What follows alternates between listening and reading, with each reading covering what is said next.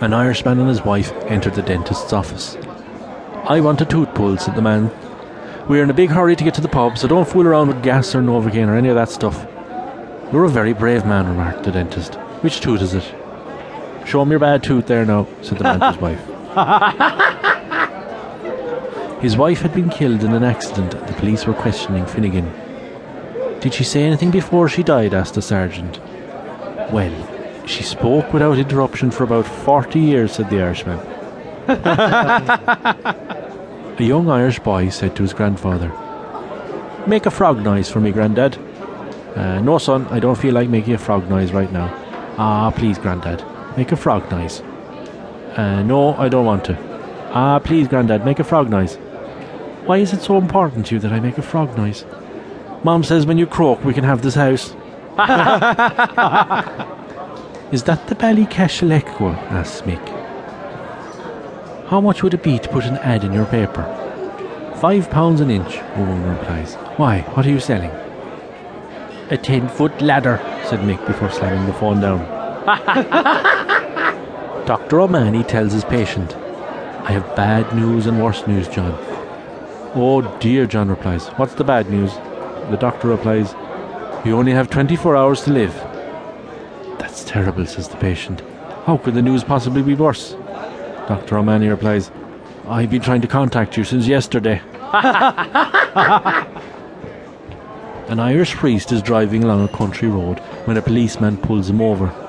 He immediately smells alcohol on the priest's breath and notices an empty wine bottle in the car. He says, "Have you been drinking?"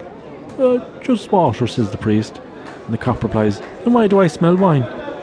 And the priest looks at the bottle and says, "Good Lord, he's done it again." An Irishman is struggling to find a parking space. "Lord," he prayed, "I can't stand this. If you open a space up for me, I swear I'll give up the Guinness and go to Mass every Sunday." Suddenly, the clouds part and the sun shines on an empty parking spot. Without hesitation, the Irishman says, "Never mind, I found one." Billy stops Paddy in Dublin and asks for the quickest way to Cork. Paddy says, "Are you on foot or in the car?" And Billy replies, "In the car."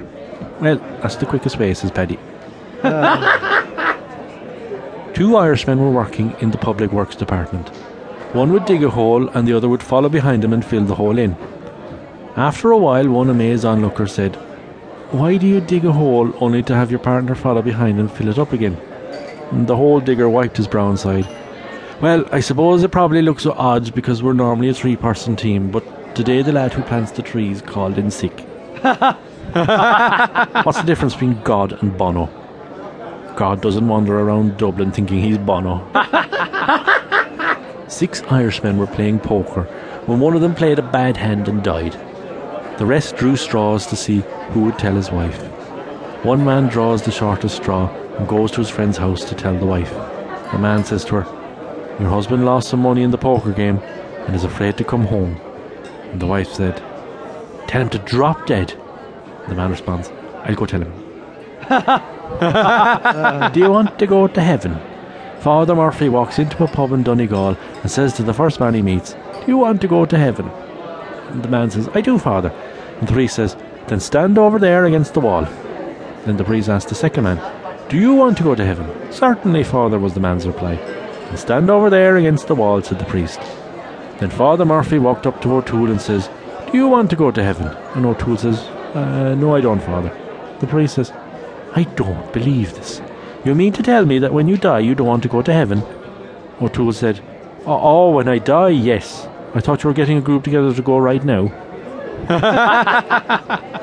An Englishman, an Irishman and a Scotsman were each left £5,000 by a rich man on condition that after his death they would each put £100 into his coffin in case he needed it in the afterlife. The Englishman and the Scotsman duly put in their £100 and the Irishman put in a cheque for his.